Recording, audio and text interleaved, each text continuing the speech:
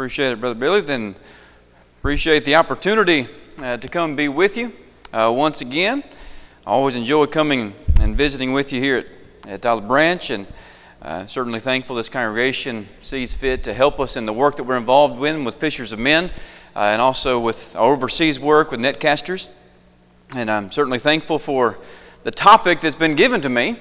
It's something that's very near to me, and I enjoy studying and talking about things of this nature. Normally my family would be with me, and when I'm traveling short distances, I'll bring them as much as possible. But Coldwater, my home congregation, Coldwater, also has Vacation Bible School going this week, and Rachel, my wife, is teaching, and of course my children are there with her as well. But I'm thankful for the opportunity to be here with you tonight. As was mentioned, our text comes from Matthew chapter 4, verses 18 and 19, and we also might put in the parallel passage, Mark 1 and verse 17. I want to treat, and we'll go through those passages, I guess, very quickly, and we'll talk more about them in just a little bit. But I can get a volunteer. Someone read for us, please, Matthew 4, verses, let's go 18 to 20. And Jesus, walking by the Sea of Galilee, saw two brethren, Simon called Peter and Andrew his brother, casting the net into the sea, for they were fishers. And he said unto them, Follow me, I will make you fishers of men. Thank you, sir. So we have the account of Jesus calling his first apostles, if you will, first disciples, and who were they? Peter and Andrew, brothers, right? And of course they were fishermen. And Jesus he was the master of using something that people were very familiar with, something that people could relate to, and something that people held dear to them, and drawing a spiritual lesson from. He's the master of doing that, and he does it right here. Because there they are, they're fishing, and that's their livelihood. And he says, Come follow me, and what will you be? Fishers of men. We'll talk more about that in just a few minutes. But first, to get our minds moving in the direction I want it to, I want to ask you a question. And this is a class. We can have discussion. Feel free. And I ask you a question, I want you to answer out loud. But how does it make you feel to approach someone with the gospel? Be candid, brutally honest. How does that concept make you feel to approach somebody with the gospel? The more direct, the more awkward it is. Okay. What do you mean the more direct? I don't know, I think sometimes at work I can maybe try to raise a question or ask somebody about, where they go to church, it's kind of casual conversation. Mm-hmm.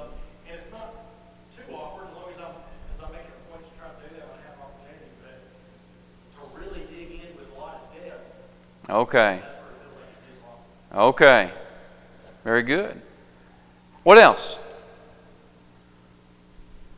Well, it's scary because you don't know what they're going to have a perception. What Right. they're thinking of it. Like you said, you can say where you that person, you can say something about a verse or something, but when you start getting down To the part where you might disagree. Right. Right. Absolutely. And I think he used the word awkward, you used the word scary. Those are connected together. It feels awkward because we might be a little bit afraid and that sort of thing. But however, so we feel afraid, we might feel a little bit awkward, and we got into a little bit of why, because you don't know how they're going to respond. A common thing that I get when I'm teaching classes, Fishers of Men classes, something that people commonly say to me is, it's scary because they might ask me something and I don't know what to say, or they might disagree with me and I might lose my friend and our relationship might change, and that sort of thing. And of course, the big one. What if I, and I kind of alluded to it with the question, but what if I don't know what to say? And it becomes scary. And that's completely normal for us to be nervous, for us to be afraid, in a sense, for us to feel a little bit awkward at first. That's completely normal. But let me ask you something. Why is it that things scare us or make us feel awkward? Why is that? Not just this, not just approaching somebody, anything. Why is it that anything scares us or makes us feel awkward? There it is. There it is. We don't do it enough, and we haven't built the confidence to do it. That's why. If you do something over and over and over again and you gain more confidence in that, it might still make you a little nervous, but is it going to be like when you first started? Obviously not. We got several men in the church here, and I'm going to use leadership in the church as an example. Men, when you first started getting up before the whole assembly and led a prayer, how'd you feel? Come on, be honest with me. Come on. You're nervous. It's scary. Now, if you've been a member of the church for some time now and you've done it over and over again, you still might be a little bit nervous, but is it like it was when you started? No. So you've grown. You've developed more confidence. Is it possible to do that with approaching somebody with the gospel? Still have a little bit of nervousness? Sure, absolutely. But have more confidence and have a greater ability? Is that possible? Sure it is. Absolutely it is. Without question. And that's one of the things that we try to accomplish in the Fishers of Men Evangelism Training Course that Brother Billy was talking about earlier, that I teach and Dad teaches as well. And going back to the question that I asked, how does it make you feel to approach someone? What about when we approach a person and they respond positively and maybe even obey the gospel? How do you feel about it now? Yeah, absolutely. There's a great sense of accomplishment. A soul has been won now. So we go from fear to a sense of accomplishment, recognizing that you've been able to bring a soul to Jesus through the gospel, obviously.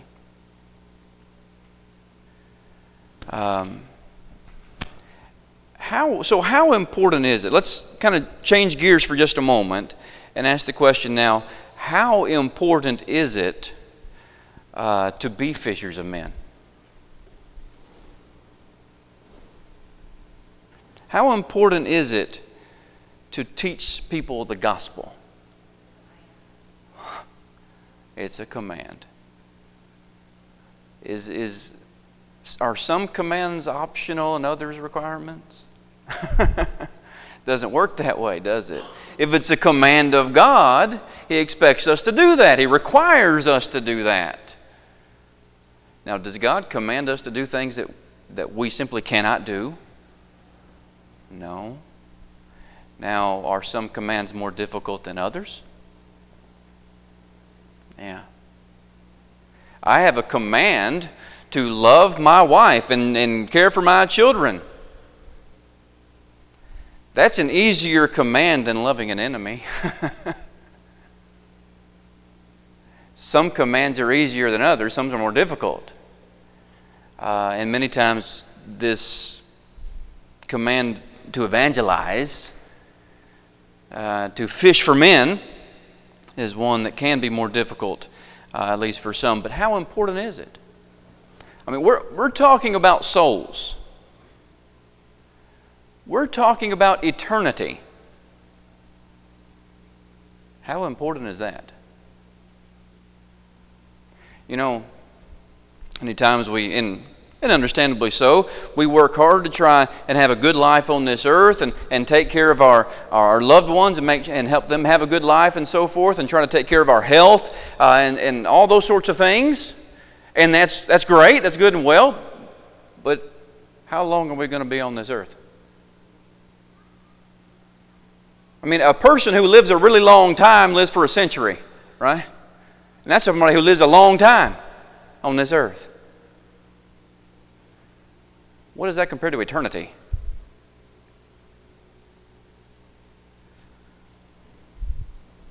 How important is it? What did Jesus say about the value of the soul? He kind of asked a rhetorical question. Matthew 16. He asked a rhetorical question. Somebody read it for us. Matthew 16, verses 25 and 26. What question did he ask?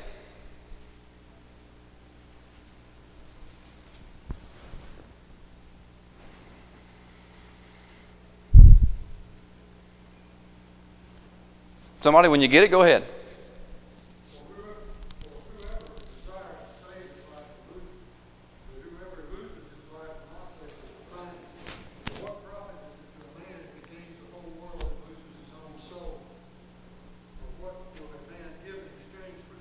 Thank you, sir.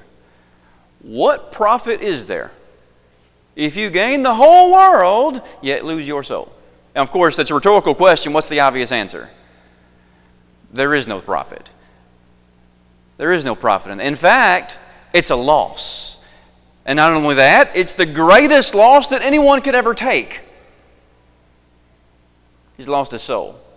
He's lost the only thing that has any value when this world is over with. He's lost his soul. So how important is it to teach someone the gospel? Well, there's nothing more important than the soul. There's nothing more important than eternity. Now, the word command was mentioned a moment ago. Let's go and notice this command, okay? Oftentimes, read a couple passages that we call the Great Commission, okay? Matthew 28, verses 18 to 20. This is a passage that typically we are very familiar with. We quote it, we reference it, and we say, we need to teach. But sometimes we fail to take the next step and actually move toward that and apply it the way we should. Jesus said, verse 18, Then Jesus came and spoke to them, saying, All authority is given to me in heaven and earth. Go therefore and make disciples of all the nations, baptizing them in the name of the Father, the Son, and the Holy Spirit, teaching them to observe all things that I've commanded you, and lo, I'm with you always, even to the end of the age. We won't take the time to read the other one, the parallel in Mark 16, 15 and 16. But he gives the Great Commission, the command to go and teach. Now, who? Who is he commanding us to go teach in the text? All nations. The world, right? And I think a mistake that we sometimes make is we read that and we immediately think of world missions. You know, I have the privilege of working overseas quite a bit. I work a lot in India, Philippines, and last month I was in Kenya and Tanzania. A lot of times when we read the Great Commission, we think other side of the world. Okay, that's included in it. But is that where the Great Commission starts, the other side of the world? No. All right. And sometimes even inside our doors. Right? The world starts here, locally.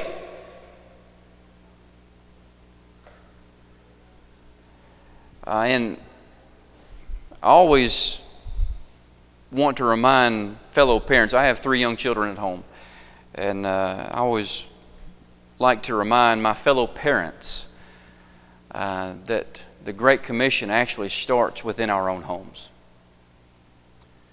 Parents, our first mission field is our children. And as much as I travel, I have to constantly remind myself of that. Don't neglect your first mission field.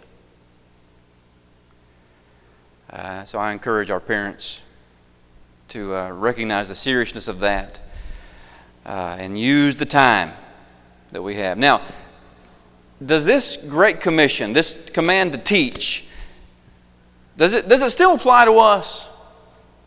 And the reason I ask that is that there are some who will say, well, Jesus was talking to his apostles, that was for them. So I want to take just a moment and address that. It is true that Jesus was indeed speaking directly to his apostles, and he said, go evangelize the world. Of course, I'm paraphrasing. But go evangelize the world. And in the context, he's saying to them, I'm leaving, because this is right before his ascension. In the context, he's saying, I'm leaving. You have a job to do. Go evangelize the world. So he was giving that command directly to his apostles. But does it apply to us? Verse 20. What do you mean, brother? Teaching them to observe. Teaching them to do what? Observe all things that I've commanded you. Okay, well, what's the most recent command he gave? One verse back. Go teach. Right? Go evangelize. Does it apply? Absolutely. That's how God designed the church to carry on. From the first century, from the time it was established, until now, and until the Lord sees fit to come back. That's how the Lord designed the church to carry on. We teach, and then we train them to teach others. And it carries on. What happens if one generation fails to do that?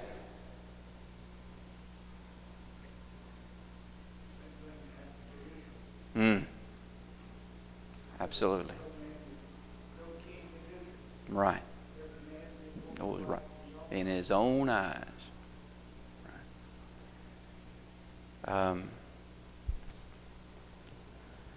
If we fail to teach others coming in, and we fail to instill in them a mind to reach out to others, that congregation where we are dies. That's the seriousness of this, of the Great Commission. That's the seriousness of being fishers of men. If the church dies, who's going to teach people how to be saved? No. How important is it? We certainly have a command given by God to reach out to others. Now, let's go with me to Matthew chapter 9. And I want to talk about the need to be fishers of men. We have a command, obviously. We have a command to be fishers of men. Let's talk for a few minutes about the need to be fishers of men. Matthew 9, let's notice the very end of the chapter. Verses 37 and 38. Oh, back up for just a moment. Verse 35, and we'll just kind of read some of the context here. Jesus went about all the cities and villages, teaching in their synagogues, preaching the gospel of the kingdom, and healing every sickness and every disease among the people. When he saw the multitudes, he was moved with compassion on them because they were weary and scattered, like sheep having no shepherd.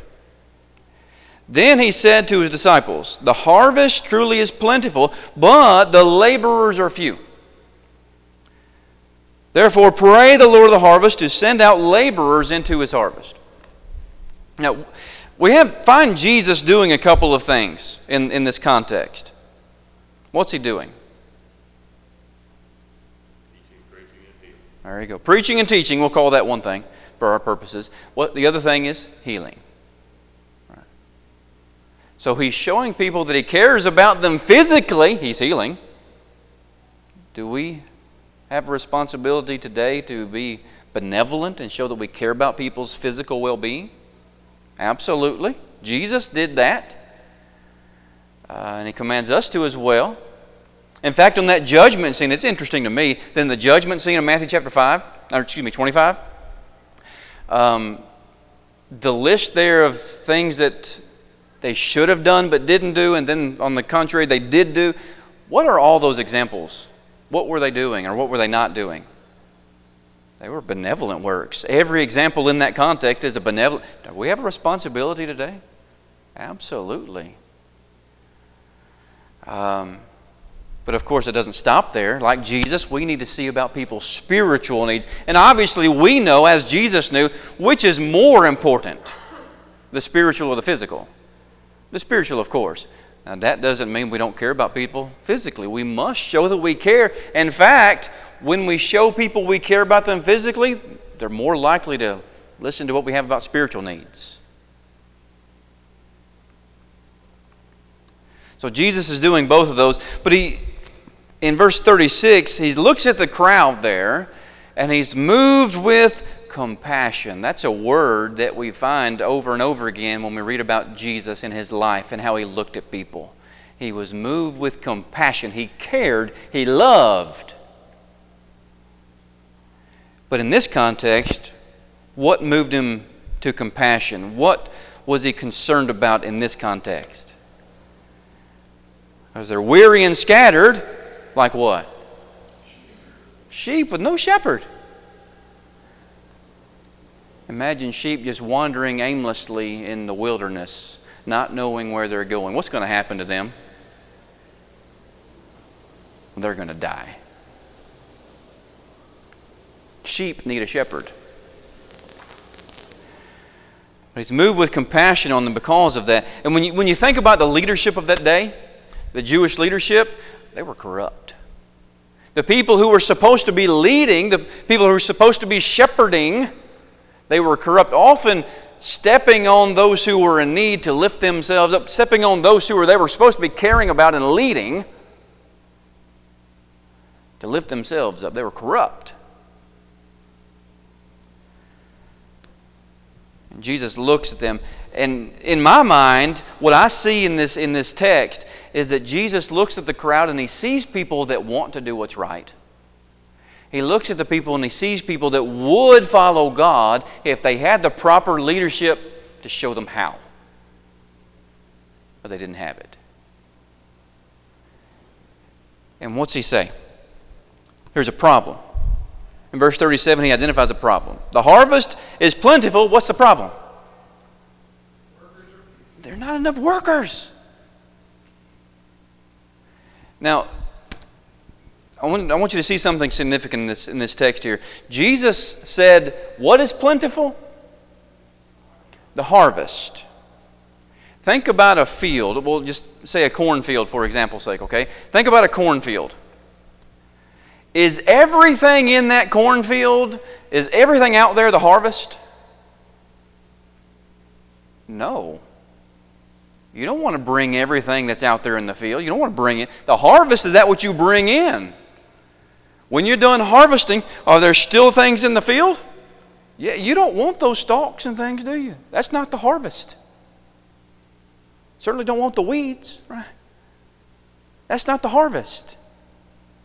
Jesus didn't say there's a whole lot of people out there. He didn't say there's a whole lot growing in the field. No. He didn't say there's a whole lot of people. No. He said the harvest. Those who can be brought into me are plentiful. That's significant. But the problem, not enough workers. I'm convinced we have a similar problem today. There are people out there who will hear and heed the message. We've got to have the workers to get the message to them. We've got to be committed to do the work. What did Jesus say to do about the problem? Last verse, 38. Pray. Therefore, pray. Pray what? He got more specific. Pray what? All right. Send the workers. Send the harvesters. Right? That's a little bit different from what I often hear prayed by my brethren. A lot of times I hear a prayer, something like this, Lord, we pray that the lost will have opportunity to hear the word, or something like that. Now don't misunderstand me. I'm not saying that's a bad prayer. That's not the point. I think it's a good prayer and has a good point. However, it's still a little different from what Jesus said specifically here. Not just pray for the lost, but pray what? For the workers to go. I would encourage us to practice that. Don't just pray that the lost will hear, but pray that somebody will go. And when you pray that, how is the Lord going to answer it? Is He just going to create a brand new worker and say, okay, go, bring in the heart? Oh, no, that's not how it works. When we pray, Lord, send your workers, how's He going to answer that?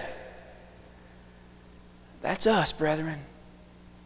That's us. We've got to be the workers. We've got to be the harvesters, the ones bringing in souls. And I promise you, brethren, if we pray, Lord, send your workers, we better be ready for an opportunity.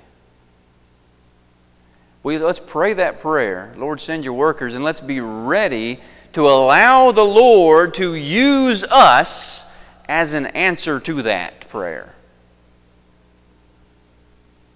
If we pray that and we're ready to be used, I promise you, we're going to have opportunities.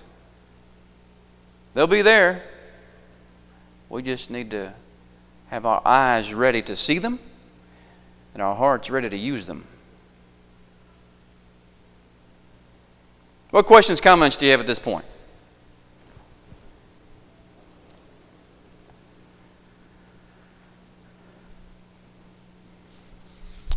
Let's talk about the process. The process of becoming and being a fisher of men. We read from Matthew 4. And let's go ahead and get the parallel passage now. Mark 1 and verse 17. Very similar, but the wording is just slightly different as well. Mark 1 and verse 17. What did Jesus say?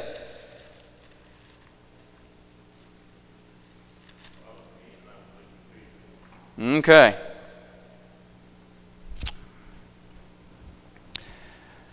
Let's walk through this text step by step and try to see a point. Jesus said, "Follow me." Now, I just said it, but we'll say it again. Who's speaking there? Jesus. So follow whom? Jesus. Follow Jesus. That means not some man. That means not some creed book, man-made creed book. No. Follow Jesus. And Him only. Okay. So follow me and I will. When somebody says to you, I will, what is that? He's giving us His word. He's making a promise. Now, do we always keep our promises? I'll admit that sometimes I fail to keep my word. Not intentionally. If somebody makes a promise with no intention of keeping it, that's a lie. That's what that is. But sometimes does something prevent us from doing what we said we're going to do? Or sometimes might we forget? That happened. And my wife's not here, but if she were here, she would confirm that sometimes I fail to do what I told her I was going to do. And you know what happens a lot of times? A lot of times I forget that I told her I was going to do that. I get occupied doing something else. I get distracted. And you know when I remember, when I see her doing it for me, then I remember ouch. Now I've got to apologize and try to make up for that, right?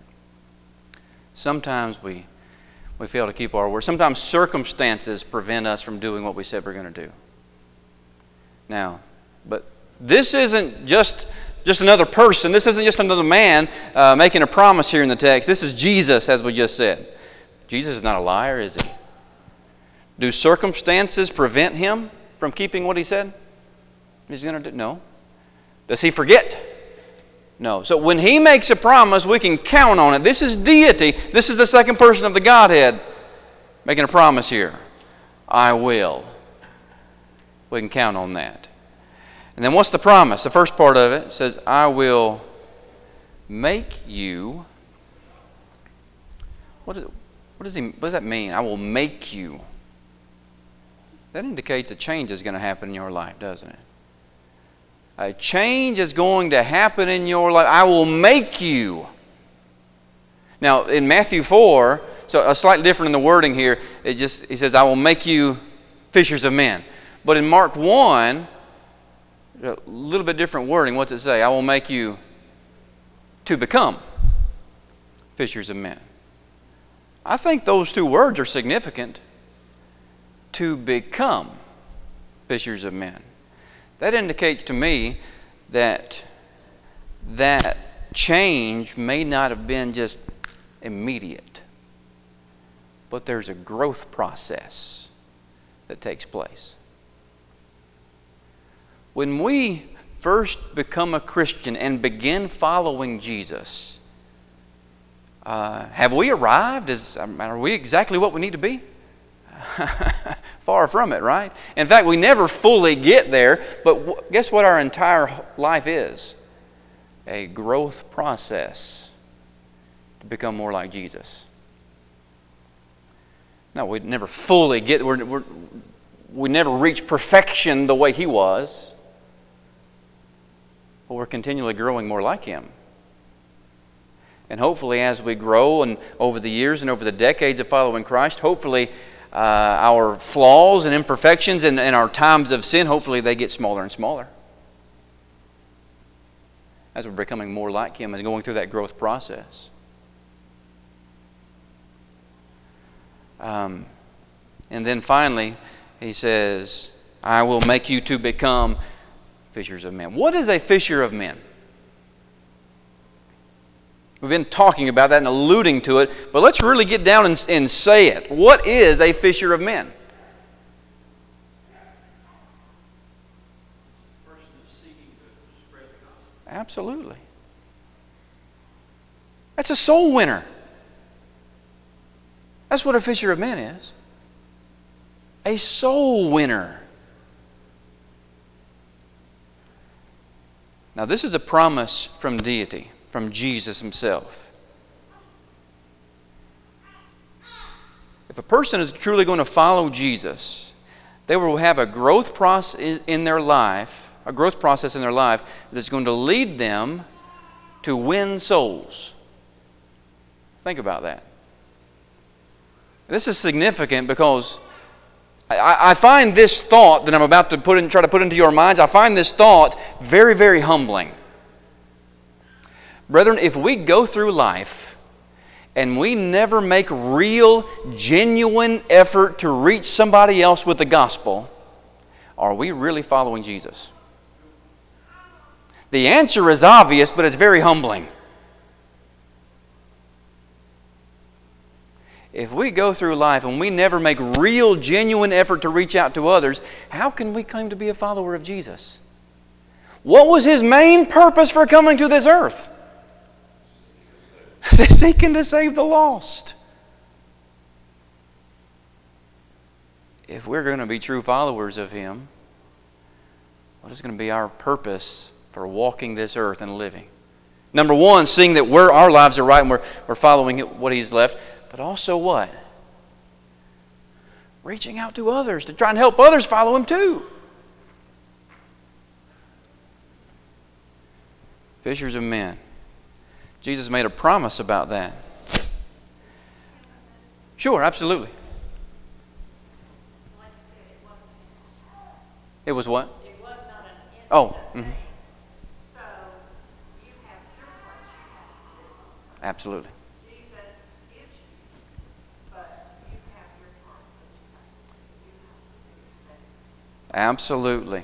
And that goes back to that fear that we have. So many times I don't know what to say. And what if they ask me something I don't know? Okay, well, there's a lot of preparation that we have to do. Now, no matter how much we study, there's still going to be a little bit of anxiety. We're not going to know everything. But we can certainly be a lot better prepared than we were if we didn't study and didn't go through that. That's part of the growth process. Absolutely. Sir? Peter himself. Oh, you think about Peter's life. You know, how many times did he make a mistake? But he grew from it, didn't he? we could go through, we don't have time to do it right now, but we could go through several times that Peter messed up. But then you look at the letters that he wrote and how much he matured. He became an elder in the church. He's encouraging people to remember the things that he's left. He grew tremendously. Even shortly after the church was established in Acts chapter 4, I think we see just how far he's come even in that short amount of time, because he and John are being persecuted and they're being threatened by the Jewish leadership to stop speaking of Jesus. And what do Peter and John say? They must obey God rather than men. And they said, we cannot but speak the things which we have seen and heard. Oh, back up one verse from there. What is that about? Verse 28, 29, somewhere in there, Acts 4? Don't remember exactly what verse. But Peter and John said, you decide for yourself if it's better for us to obey God rather than men. But we cannot but speak the things that we cannot stop. In other words, what Peter is saying, or Peter and John, what they're saying is, this is who we are. We cannot stop. Now, bring that into our lives. Thankfully, we have freedoms in this country. In some ways or another, they're being threatened, but we still have a lot more freedom than they do other places in this world, and certainly at other times in history. But if we were being threatened in this way, that we must stop teaching the gospel and speaking of Jesus, or else we will be imprisoned or be killed, would we have the courage to say, you do what you think is necessary, but I must do this. This is who I am. Would we have that confidence? Would we have that faith? So when I read of Peter and certainly John, but Peter is the one that really impacts me when I see, because just recently he had denied Jesus 3 times when confronted, but now he's grown to that point.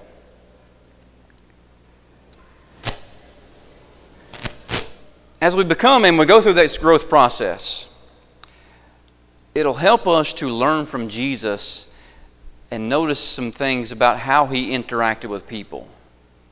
We can be better prepared if we have a plan and a method that we can use for approaching and interacting with people. That's part of what we do in Fishers of Men, is give people a plan on how we're going to approach people, how we're going to interact, and then when we get the appointment, how we're going to conduct the study.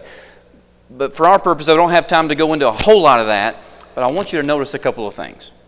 Learning from Jesus.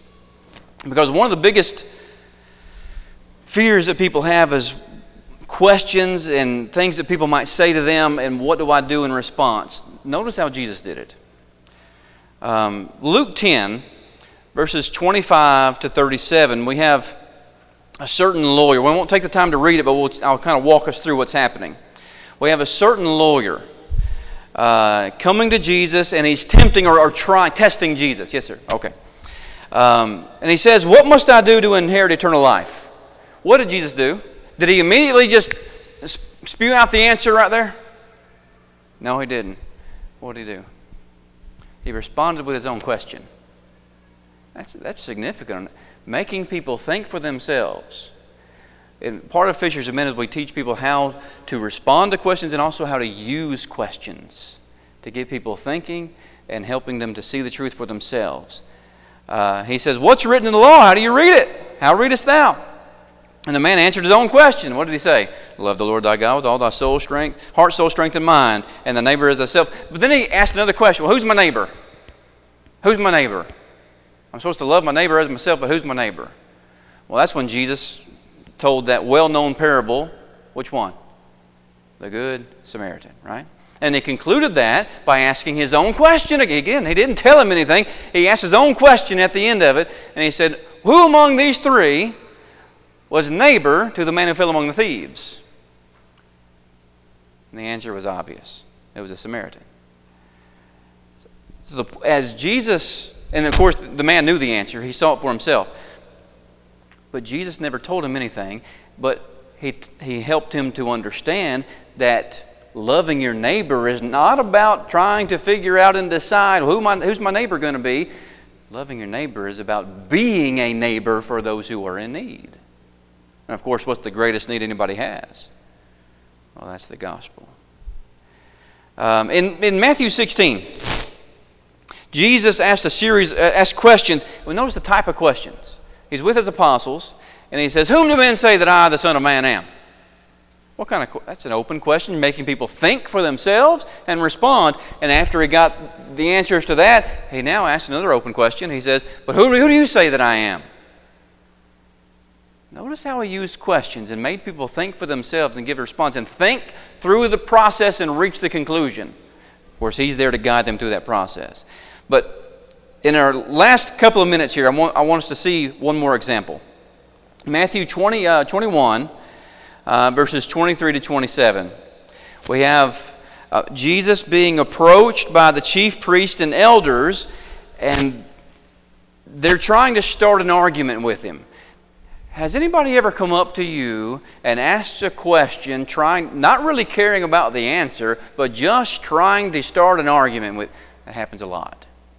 Notice how Jesus dealt with that situation in Matthew 21, 23 to 27.